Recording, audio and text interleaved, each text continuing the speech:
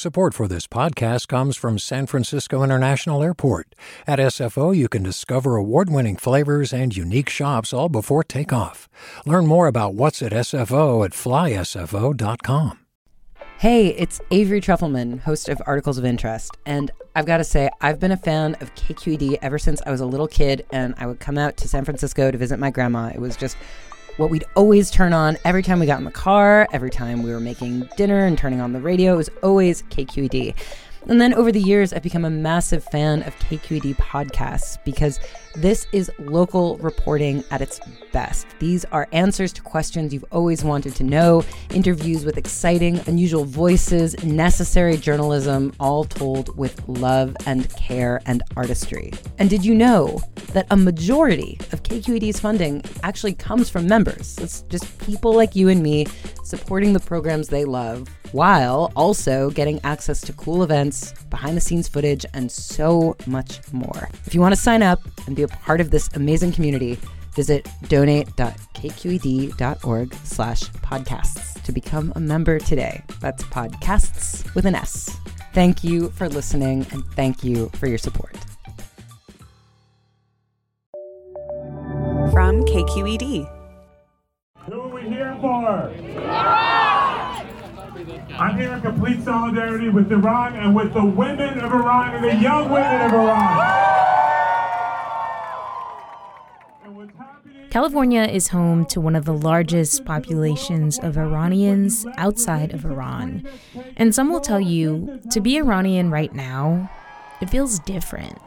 And it is so easy to get beaten down by what's happening in Iran and what's happening for years. But I have hope. And what gives me hope is those young women who are risking their lives to fight for freedom. You know, when we look at history and fascist regimes,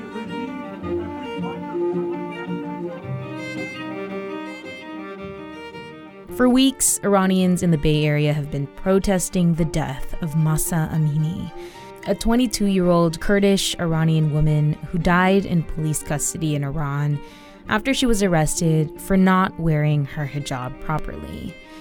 Protests have broken out around the world. In Iran, the government has cracked down hard and blacked out the internet and social media.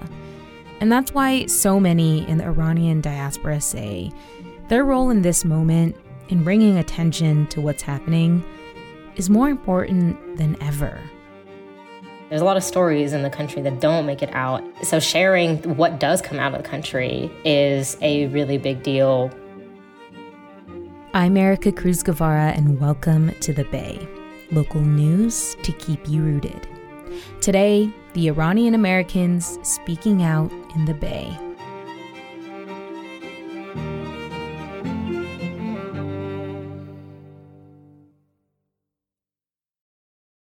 Hi, I'm Sasha Khokha, host of the California Report magazine. Every week, we bring you stories about what connects us in the giant, diverse Golden State. Because what happens in California changes the world. I love this place. We were once seen as like the place to be, California. The land of milk and honey. That's where you go to Sunshine State, but we just have challenges right now. KQED's California Report magazine. New episodes drop every Friday, wherever you get your podcasts. Hey, it's Glenn Washington from Snap Judgment. And if you love what you're hearing, and I know you love what you're hearing, please consider becoming a KQED member. You get special access to cool events, behind-the-scenes footage, and so much more. Plus, you'll sleep better at night knowing you did your part for the community you depend upon. It's in you. Please be in it. Visit donate.kqed.org/podcasts to sign up now. That's podcast with an S. Thanks. Does something feel different to you this time around? Yeah, it definitely does. Ida Mojdad is an education reporter for the San Francisco Standard. There's been other protest movements in the past. They've been squashed pretty handily by the government. And this time, the protests are still continuing. They are still being repressed. quite horribly so.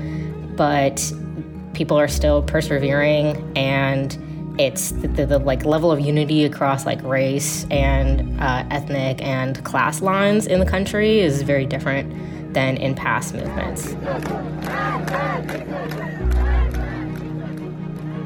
And so us seeing this still happening, these videos still coming out of the country despite the internet blockages, those give us motivation to keep paying attention, to keep sharing it with our networks, and probably mostly so that people in Iran know that the world is thinking about them and that all their protests are not in vain. You cover education, but you're also Iranian American, and you've actually been on our show before to talk about your Iranian American identity. I'm curious what your phone has been like these days, Ida, just like your texts, your WhatsApp, your social media, and your intake, I guess, looked like. It's been pretty unhealthy, probably. I'm on Instagram a lot. That is where a lot of the videos I'm finding are, on Twitter as well. But, like some of my cousins who are from Iran but are in the U.S. now, they're sharing all the time, and we're constantly sharing things in DMs too. And I'm asking them to explain the significance of certain things that I don't get because I didn't grow up there. It's hard not to be glued to your phone, trying to find these videos, trying to figure out what's going on, because there isn't a great idea of what's happening outside of that.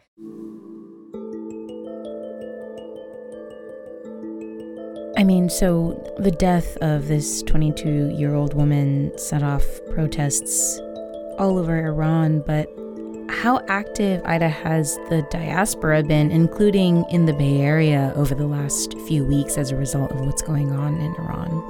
It's been pretty active in the Bay Area. California is said to be home to the largest population of Iranians outside of Iran, and many are in the Bay Area. It's really hard to get an exact estimate because of the way that Iranians are designated in the census, but Persis Karim, the director of the Center for Iranian Diaspora Studies at San Francisco State University, estimates that it's at least 100,000 people of Iranian descent.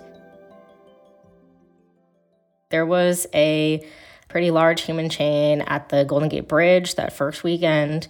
The second weekend, there was a global day of protests, including in San Francisco, where they gathered at Union Square and went to City Hall. There was another gathering outside of Berkeley City Hall, where there's another large community of Iranians there too, of Iranian Americans in Berkeley. And then on Sunday, they really rallied around this one gathering to get the attention of higher officials in the country. Yeah, tell me about that protest, which I understand you went to this weekend. Can you tell me a little bit about what you saw? A officer estimated that there were about 2,000 people there. From my view, it was mostly Iranians. You could tell that the people there kind of really needed to be around people who were feeling the same way, looking at the same things, and to kind of process. I saw a lot of tears. There was a lineup of people who spoke with, the intent to have people outside of the Iranian community be aware of this and call for the same things.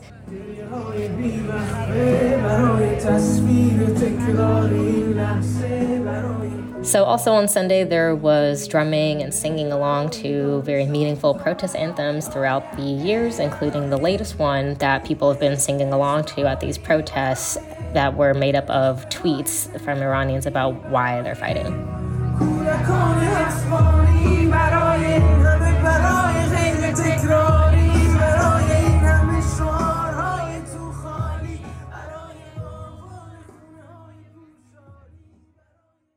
What are some of the things that you heard from local officials who spoke at this rally about why they were out there? And now, Mahsa Amini.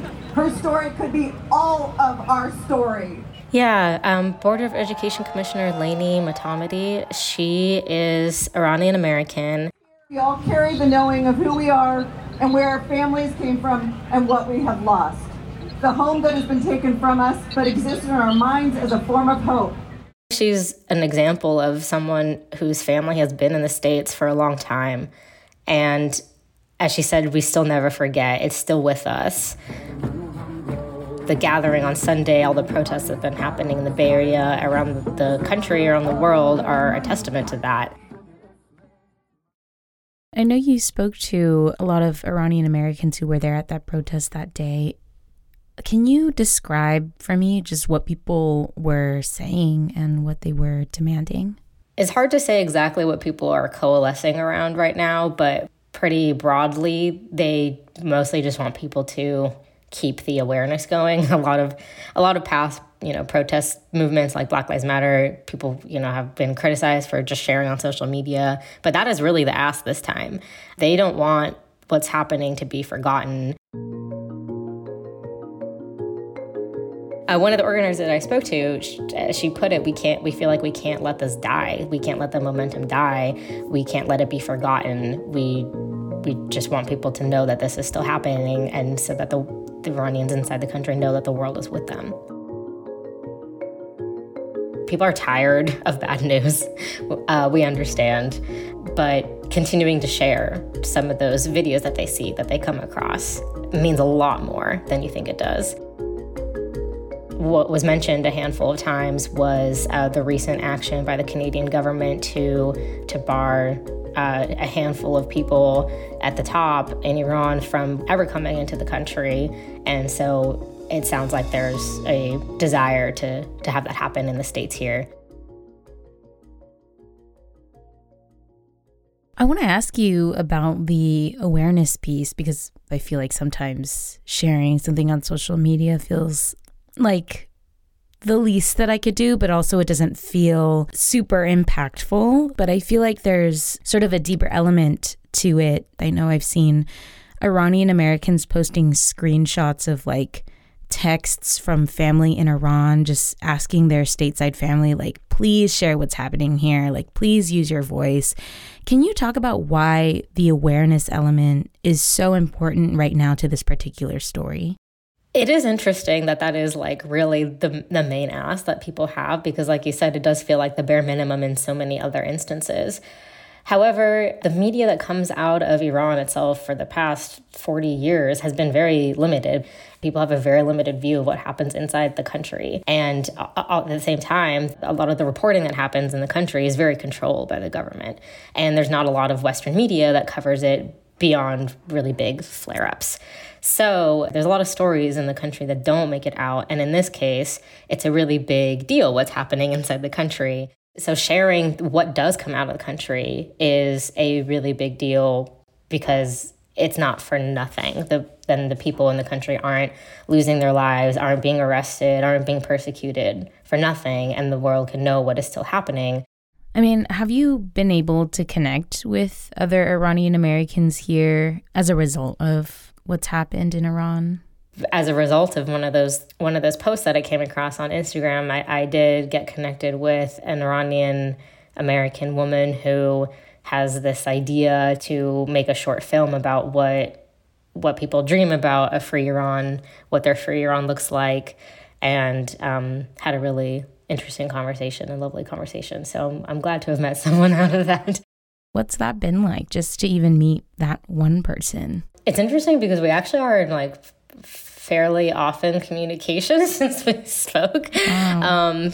It's like we hadn't ever met. We've never seen each other, but we've been on the phone sharing these deeply personal things just because we know that the other is going to be very receptive to that, is going to know the base fundamental feelings behind those. And we've still stayed in touch. What do you hope ultimately comes out of this? Or another way to ask this is like, what do you dream about for Iran? First and foremost, I want the people in the country to feel like they have those basic human rights that they don't have right now. And then on the other hand, there's, like I said, so many of us outside the country who haven't been able to go in or out and haven't really been able to really know the country that forms so much of our identity, of our background, of our culture and our tradition. So that's what I want. Well, Ida, thank you so much for sharing your perspective with us again. I really appreciate it. Thank you.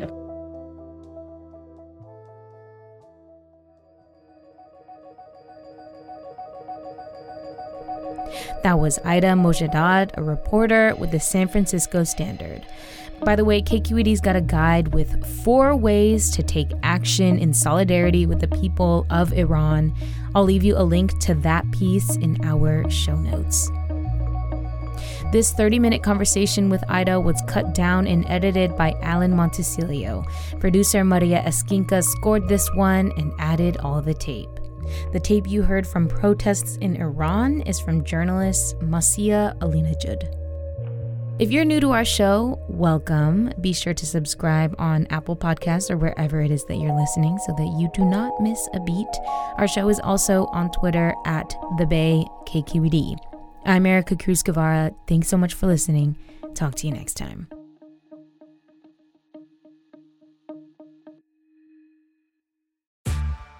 Hey there, this is Brittany Luce from NPR's It's Been a Minute. KQED's podcasts like The Bay, Bay Curious, Mindshift, Right Nowish, and more all tell the stories of the Bay and beyond with reliable, human-centered journalism. They aim to inspire, make you think, entertain, and expand your understanding of the place you call home.